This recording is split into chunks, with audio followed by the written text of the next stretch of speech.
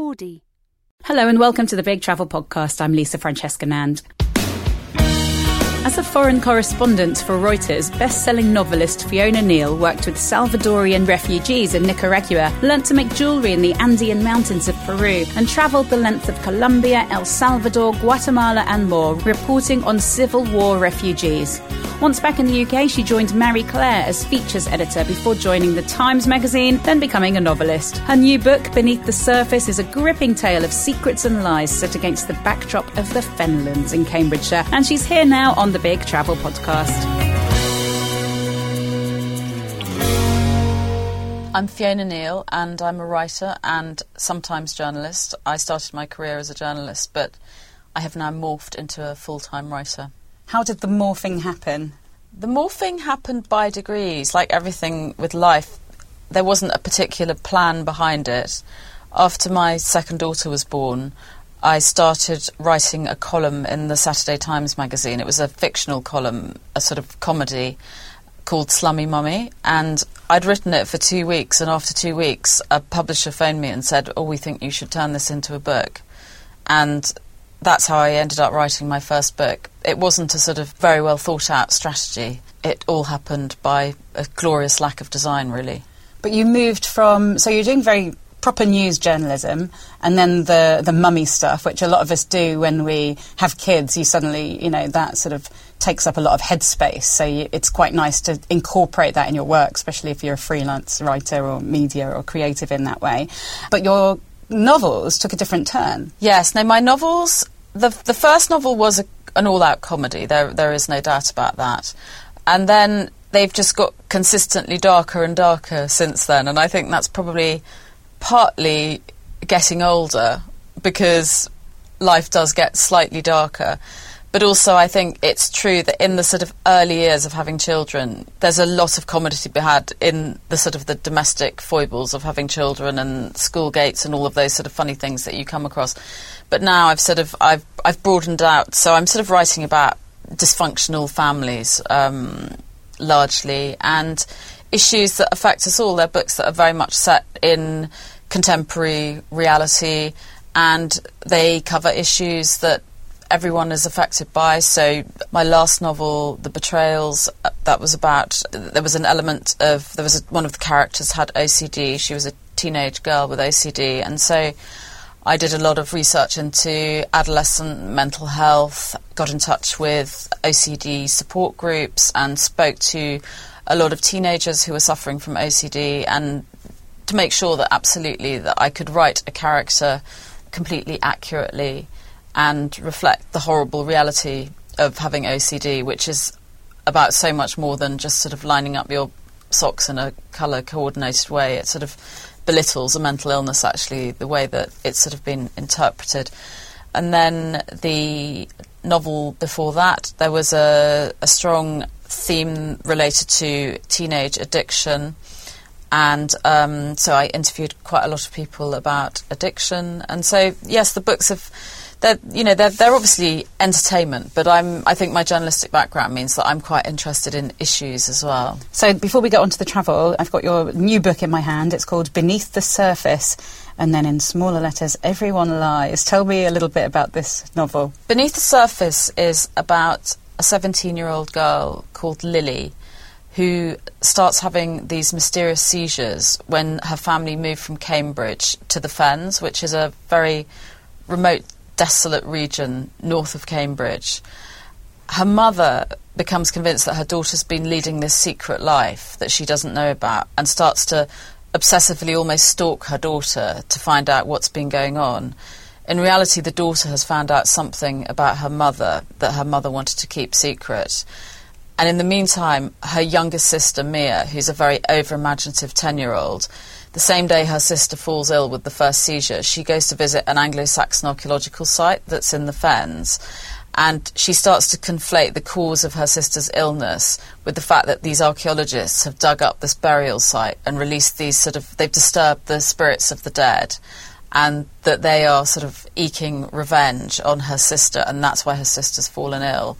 And then other children from the same school start to fall ill, and there's this sort of growing hysteria in the area that there's something in the water or in the atmosphere that's making everyone fall ill.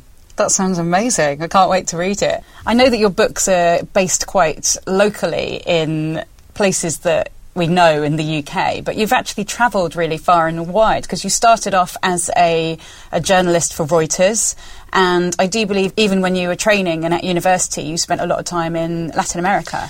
Well, at university I studied Spanish, and so like all linguists, the third year you're sent abroad, and gloriously I was sent to Latin America for a year. And Bristol University, where I studied, they gave us a list of all the countries that we shouldn't visit. And I thought, oh, well, these are absolutely the most interesting places to go. So, first of all, I went to Chile, and I spent 4 months in Chile during the period when Augusto Pinochet was controlling Chile. So that was very interesting to see how life was under a fascist dictatorship. What was life like under a fascist dictatorship? It was very, very harsh. I mean, it was a real eye-opener, for me coming from England to Chile. There were lots of people who'd disappeared. There was still a lot of repression in the streets. It was the first time I was ever tear-gassed during a protest against government repression. When you say it's the first time you were ever tear-gassed, there's been other times. Well, yes, because then as a journalist, I mean, there were other times. And then once I tear-gassed myself, but maybe I won't go. That sounds like a wild night out. Yeah, and then after that, I went to Nicaragua and spent 4.5 months in Nicaragua living with refugees from El Salvador. And that was at the height of the Sandinista revolution in Nicaragua. And so that was an incredibly interesting period as well, because there were people from all over the world had descended on Nicaragua, and it was just a sort of a melting pot of, sort of left-wing ideology. And it was also very interesting because the US government had obviously decided that Nicaragua, this tiny little country in Central America, represented a threat to their sort of geopolitical interests, and had started mounting a war through the Contras on the Honduran border. And so it was very sort of interesting. There was a blockade, there was no food in the shops, there was electricity maybe 3 hours every day, often there wasn't water, and it was just sort of very interesting to witness this at first hand as a student, really. I mean, I was still in my third year at Bristol, effectively. What was your everyday reality like living amongst that? Well, I ended up working in a workshop with Salvadorean refugees who painted handicrafts, and these were sold to sort of, to raise money for refugees who'd fled El Salvador, because there was a civil war going on in El Salvador at the time. And so my everyday reality really was living with these incredibly organised El Salvadorians who were very impressive people who had this routine. We had a routine where everyone had to get up at 5 a.m. We all had sort of like different chores that we were meant to do. Sometimes we had to cook, sometimes we had to scrub the floor. And they were just incredibly impressive people. I spent quite a lot of time in El Salvador as a journalist as well, and I always... It was actually one of my favourite countries in Latin America. I'm just so saddened, actually, that the migrant caravans that have been going to the US, and so many of the migrants who have been trying to get over the border post-Trump, who've been locked up in detention centres, so many of them come from El Salvador, and a lot of them are fleeing gang violence, which was just beginning when I was still living in Latin America. But the gang violence was actually an export from the US, because it was all the gangs who had established in LA who had Latino roots who were sent back by the US government to El Salvador. So they sort of exported this terrible disease to Central America, and that is now the reason why all these people are fleeing and don't want to stay in their homes.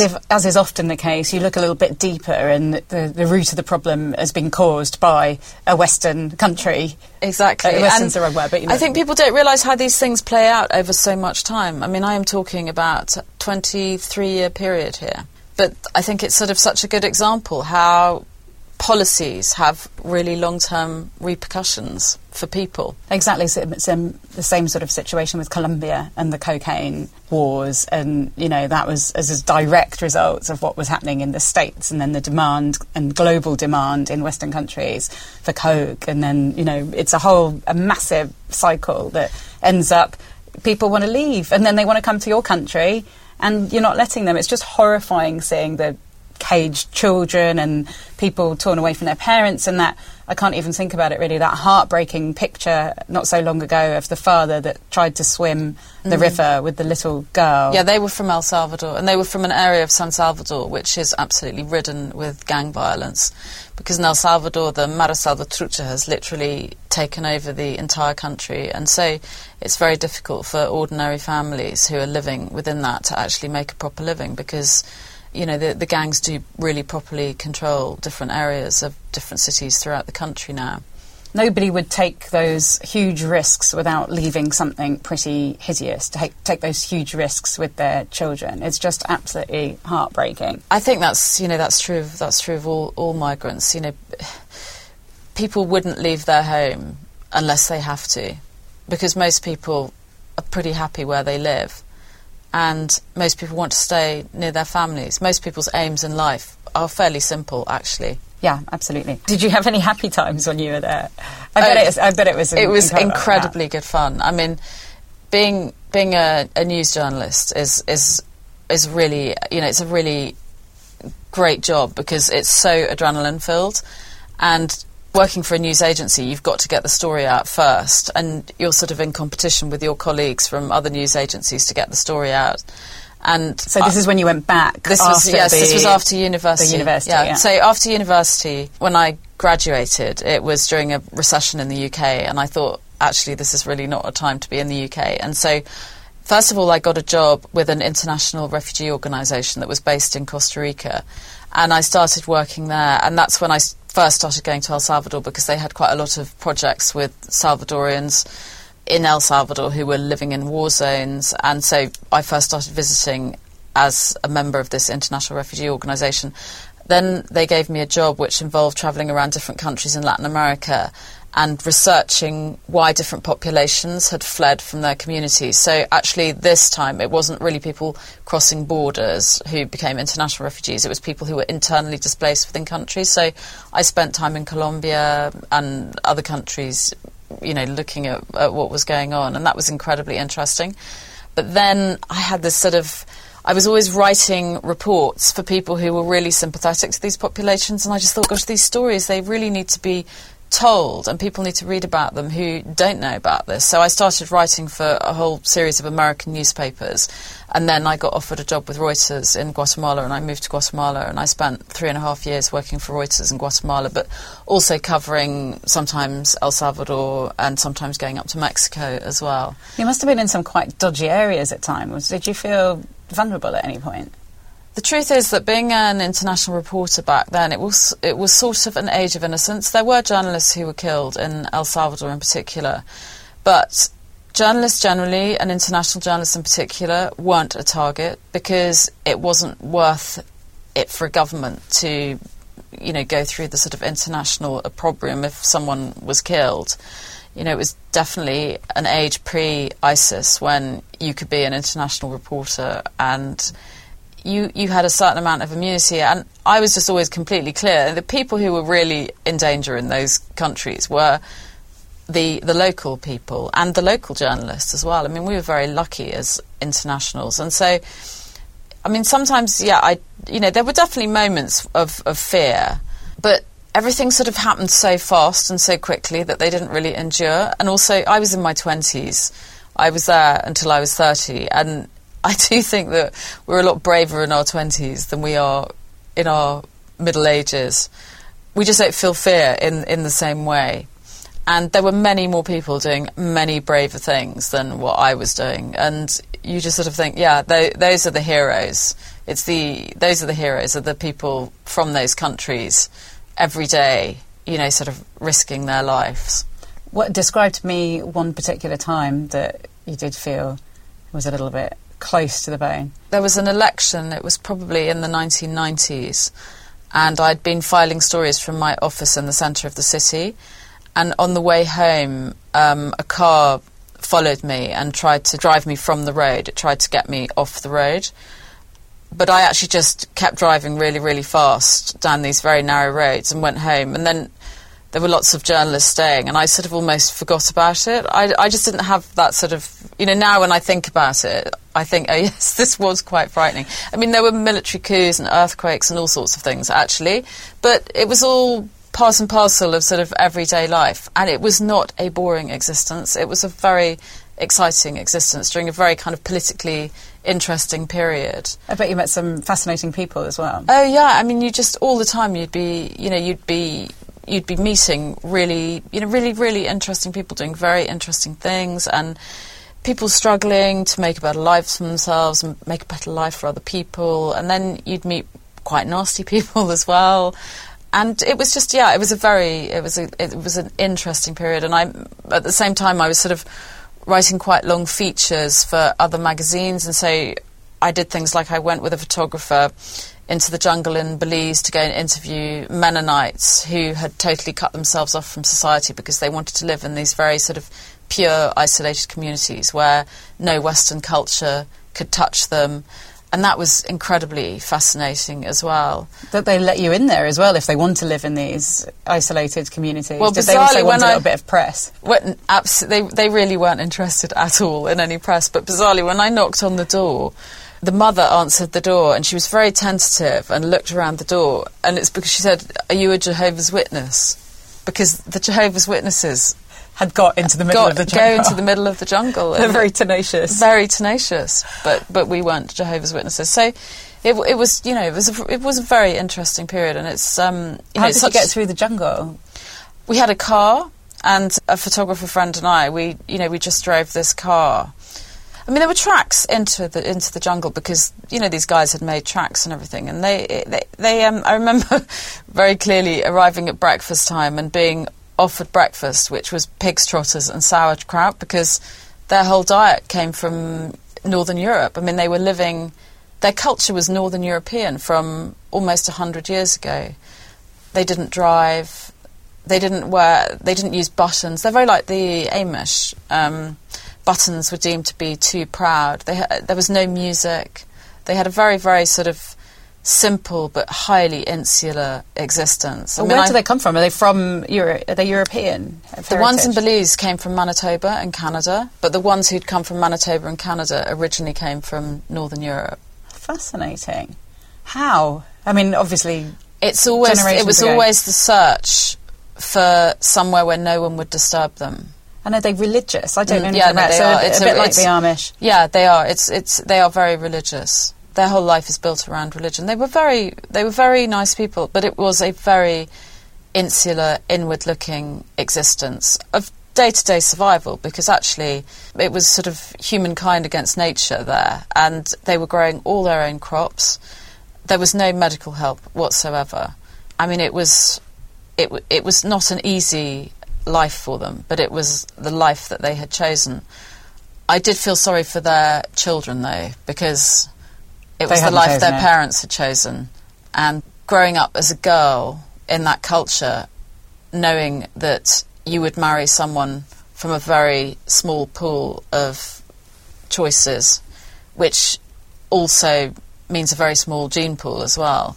I mean, I think that was quite restricting, although none of them expressed that. But I could definitely feel that there was a sense of some of them wanting to know about life outside the jungle in Belize. So you rock up at breakfast time, you're offered a pig's trotter. They didn't know you were coming. How did they receive you? No, I mean, I think one of the great things about being a journalist is that it is a proper profession, and you can go into any situation and ask anyone questions. And if you're a kind of Curious George person, which I definitely am, it's just the perfect career, because I'm incessantly curious about how everyone lives their lives. And sometimes people will say no, but actually I think a lot of people, wherever they live around the world, they want to share their experiences, and they're very happy to talk. And as long as you have a good degree of trust and you are an honest reporter and you report exactly what you've heard, I think that relationship is a very sort of good and true relationship. It sounds like you had an amazing time, working as a journalist in South America. So why did you leave? What was the catalyst? Basically, my boyfriend Ed, who is now my husband and father of my 3 teenage children. There's always a bloke involved, isn't there? There really is. He got offered a job in Caracas in Venezuela, and I got offered a job in Bogota in Colombia. And they do look quite close together if you look at the world map, but actually they're not very close together. It's a big flight between the 2 capitals.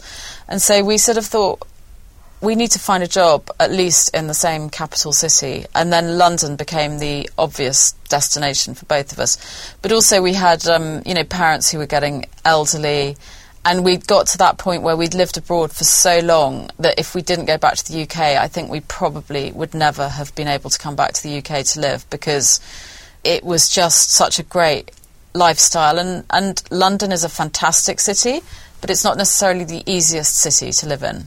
That's interesting. Why? What makes you say that? In what way? It's an expensive city. It's a large city to get about in.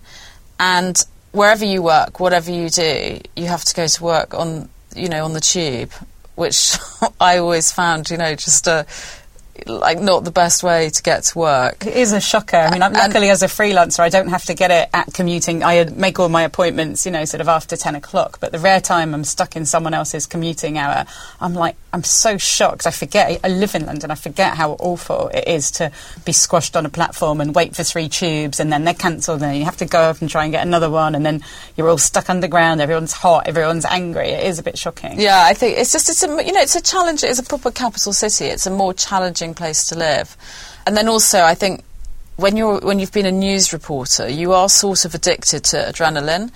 And I think it took me probably a year to sort of come down from that kind of daily wake up, what's going on, what's the story, what are we going to go out and cover. Was it hard to assimilate back into British life? I think the first year was properly challenging. I mean, I had a great job because I came back as features editor at Marie Claire. Did you? Oh my God, that's amazing. Which was a fantastic job. But I do remember my first day at work, they had a beauty sale where they sell all the products from the beauty cupboard. And I had literally come from, a country where there was a civil war, and I'd landed in the middle of a beauty sale at Marie Claire. I can just imagine. And the culture shock was just so enormous. I mean, for a start, what you wear for your first day in the office, I'd be panicking. Actually, if you're working at a magazine where there are properly fashionable people, you just learn so quickly. There's just actually no point in competing whatsoever, which is almost liberating. And they were so nice, the people in the fashion department. It was actually a really lovely place to work, Marie Claire. It was really great. And there was a seminal fashion editor there called Liz Walker, who did things like took me to Paris for the day to see an Alexander McQueen show, which was one of the most theatrically beautiful things that I have ever seen. I mean, it was a great place to work. And Marie Claire's always had a bit of a brain compared to some of the other magazines. Well, in that features particularly, there was always a double or page feature or more of something that was going on in South America or something like that. There was, and that might have been I'm guessing that was your role. Yeah, that's why they brought me in, because at that stage, Marie Claire was doing a lot of foreign features, and they were all about women and women's issues and human rights and things like that. So I was commissioning stories on things like illegal abortion in Tibet, and that won an Amnesty International Prize, actually, the reporter who did that story. So they were very interesting, the stories that I was commissioning. But I missed the writing and the reporting. I always wanted to be the person who I was sending to do the stories. Rather than sat at a desk sending people off to do fabulous things. Yes, but it was really, really, it was great fun. And, it was in a period where journalism, it was pre-internet, so there was still money in journalism. And I remember at Marie Claire every Friday afternoon there would be a trolley with sort of a drinks trolley would arrive and rattle through the office at like 3 PM. I mean, those days are long gone now. But magazines, I certainly was, all my friends were. People were obsessed with magazines for a good 10 years. I used to buy all of them every month, and devour them. And I guess it was obviously the internet was around, but it was that sort of stuff on the internet. The internet was like for sort of emailing and that sort of thing, and online entertainment in that way hadn't sort of taken off yet. No, it was different days, and then after that I went to work at The Times for 3 years as assistant editor on The Times magazine, And again, that was commissioning really, really interesting stories. But I think the urge to write had never left me, because I love writing, and I find that sort of, it's kind of a way that I feel balanced is if I'm writing. That's my sort of fulcrum, really. So eventually I decided to take the plunge and go back to writing again. But I had 3 very, very happy years at the Times as well. And it's paid off, you know, with your books and everything. Has travel continued to be a part of your life since the whole South American experience? Yeah, actually, we went back to Nicaragua a few years ago with all 3 children, because I wanted to go back and my husband wanted to go back. We hadn't been there for 30 years, and we wanted to show the children the country. And I was writing a piece for British Airways magazine, actually, and so we all ended up going on this fantastic holiday to Nicaragua. And it's an amazing country, Nicaragua. It's quite small, and so within 2 weeks you can go and visit sort of UNESCO World Heritage colonial cities. You can go and surf on beautiful Pacific beaches. You can climb volcanoes. You can go into jungle. You can travel down the Rio San Juan, which is almost like Central America's answer to the Amazon. It's got an amazing biodiversity. Because of the wars, there were lots of areas where people just didn't go for years and years and years. And it's a really, really amazing country. I mean, unfortunately, over the past 2 years, it's had its, sort of share of troubles again. But hopefully it will come out of that, because it really was a fantastic place to take a family on holiday. And our 3 teenagers were just completely captivated by it all, because it was just sort of, there's no sort of health and safety there. So you can climb up to the edge of a volcano and lie prone and look into the crater and see all the lava without anyone worrying that you're going to fall in. And it has pros and cons, that, doesn't it, you know? And there was another volcano where they do this very unique thing, which is surfing down the side of the volcano on surfboards. And so you climb up, which takes about 2 hours, and then you get to the top, and you're given these jumpsuits and goggles to put on, and then you get on these surfboards and you surf down the side of this volcano. I mean, for me, it was completely terrifying, because it was so fast, and once you'd started, there was no way that you could stop. You just had to get to the bottom. Oh my God, are you sitting or standing, or what are you doing? My kids stood up, but I sat down. There was no way that I could have stood up. Could they stand up and stay standing up? They could stay stable, and also maybe because they were shorter. Or is it just... They're quite good in the water, but I think they didn't have the fear, basically, so they could do it. But there was no way that I was going to stand up on this surfboard and go down this volcano. And it was only when we got to the bottom that I asked the guide who'd taken us if it was an active volcano, thinking, of course it's not. But actually, it hadn't been active for quite a few years, but it was still an active volcano. And I was just so relieved that I didn't know that. You surfed down the side of an active volcano. I think it's the only place in the world where you can do that. I can imagine. And it was really... I mean, who thinks of that? I don't know how they thought that one up. The sand was incredibly fine, and it did really work, but I do not know who the first person was to take a surfboard up to the top. Yeah, we'll get a few surfboards and get people to surf down. So that was really, really interesting. But the travelling into the rainforest there was really amazing as well. I mean, we properly saw animals in the wild, like sloths and alligators, and it was really, really a magical place to go, and not very expensive. Once you'd got the flight out there, it was just a great place to go. And we went back to the house where my husband and I had this period where we lived in a house with another couple for 3 months in Managua, because I was very ill with a kind of infectious illness, and the woman from the other couple, actually both of them had hepatitis. So we lived in this house, all of us together in Managua, during the Sandinista Revolution, where there weren't very many doctors, for 3 months together, trying not to sort of cross-contaminate each other's food and everything.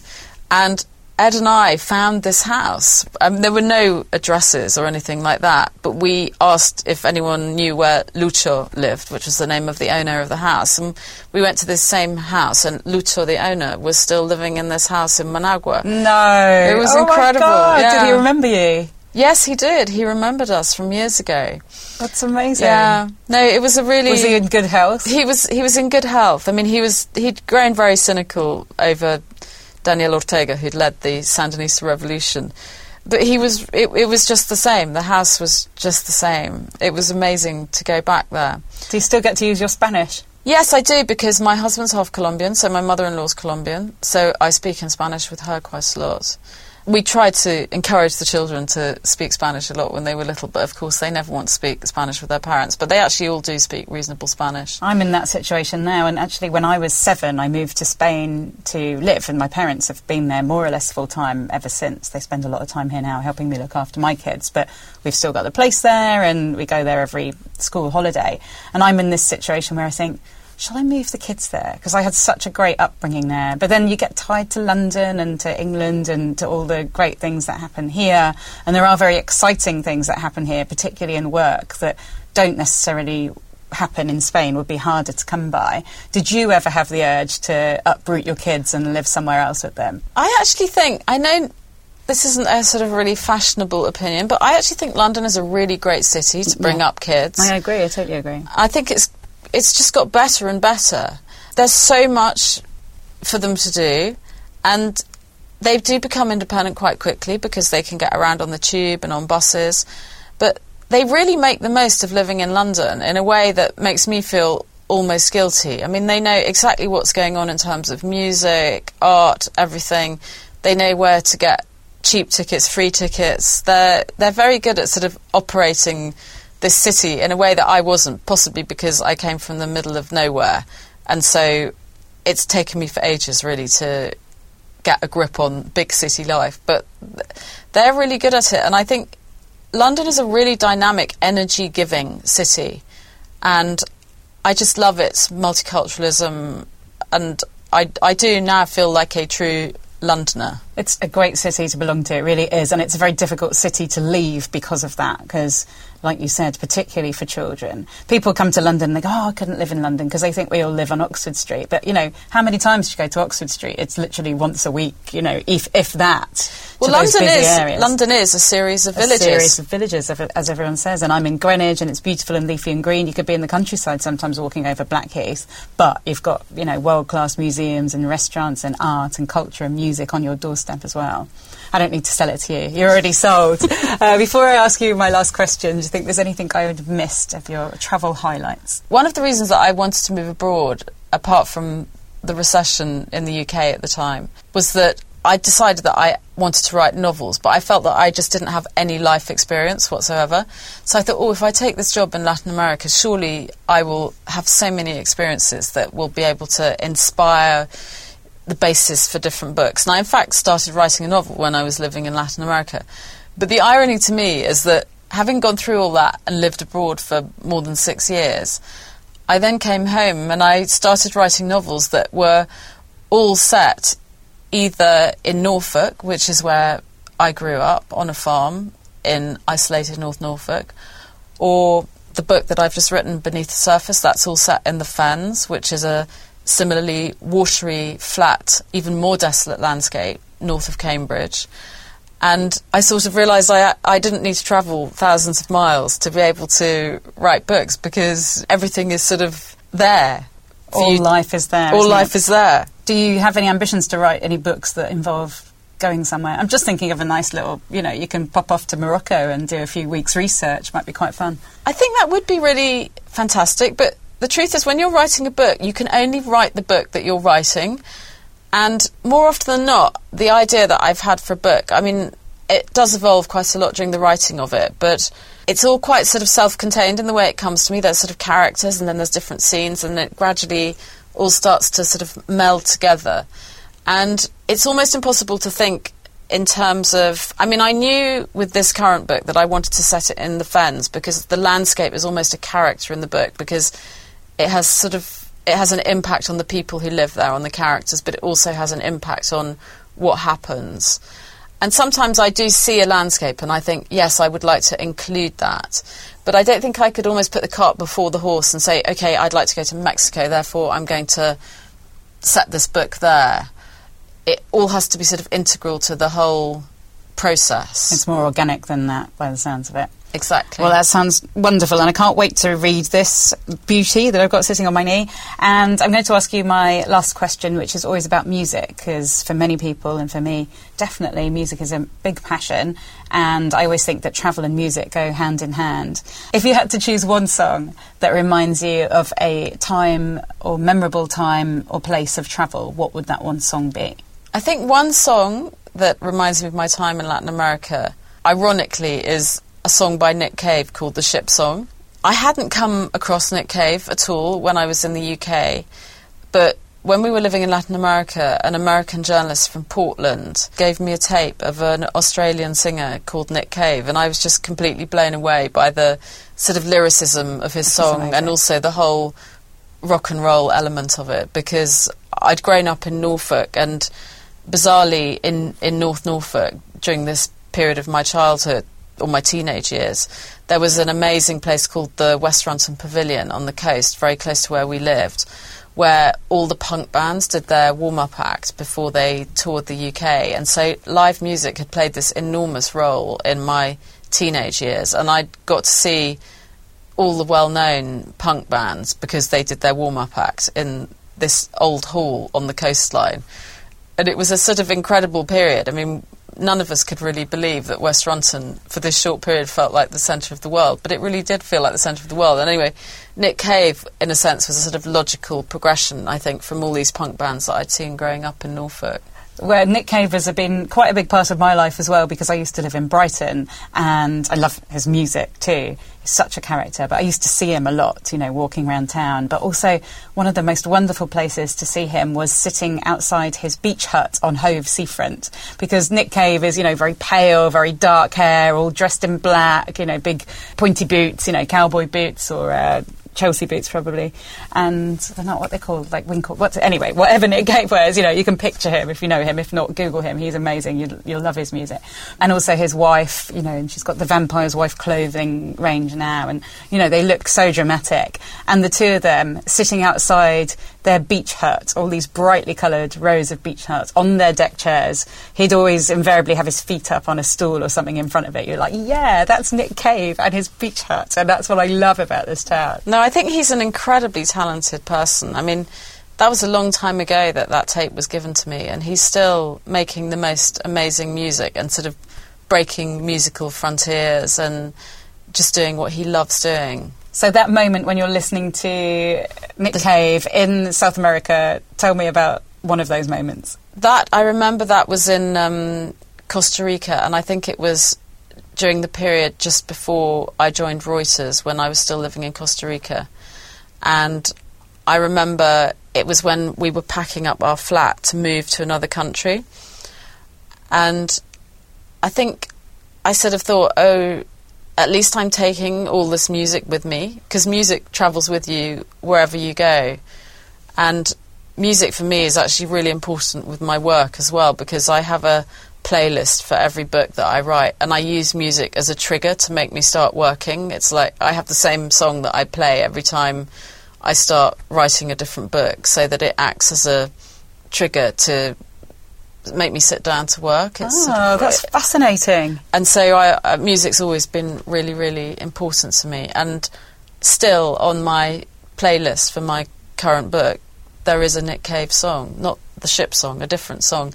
And I think that's just so amazing how you can carry music with you, and someone who you don't know has such a sort of important thread that runs through your life. That's wonderful. I'm going to steal that. Music travels with you. That's absolutely fabulous. Thank you so much for coming on the Big Travel Podcast. Thank you for having me.